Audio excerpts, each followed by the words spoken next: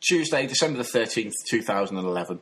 So, after yesterday's apparent revelations that Everton boss David Moyes made the clandestine approach for Thierry Henry were dismantled by Borley. Yeah, cheers, mate. I got excited until I listened to you poo-pooing it. We have news that Everton had also been linked with a move for Bobby Zamora.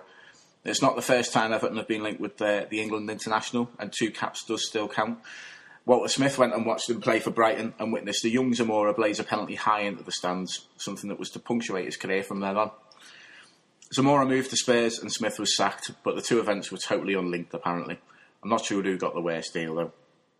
Sadly, for anyone wanting us to sign Zamora, he signed a new deal with Fulham last September, which cements his position as a cottager until 2014, meaning the Blues would actually have to stump up some money for his services. I'm sure there's a double entendre in there somewhere.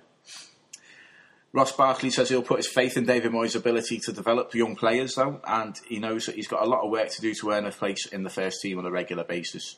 Now, I know we all realise he's a way off playing every week, but his comments that he'll be playing in the FA Youth Cup for Everton this year seem to signal that he himself thinks he's further away from the first team.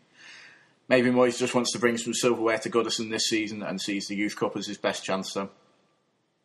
Moyes has also said that he thinks Jack Rodwell could do well for England at the European Championships next year if he's picked.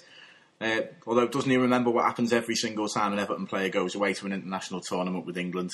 We end up selling them.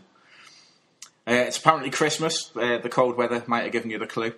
And one of our esteemed forum members has written and produced a Christmas song, bless him. Seth Stealth, as he's now known for his sterling efforts in bringing images of half-clothed women to NSNO readers, has written this song so you can sit back and listen to Snowdrops Falling.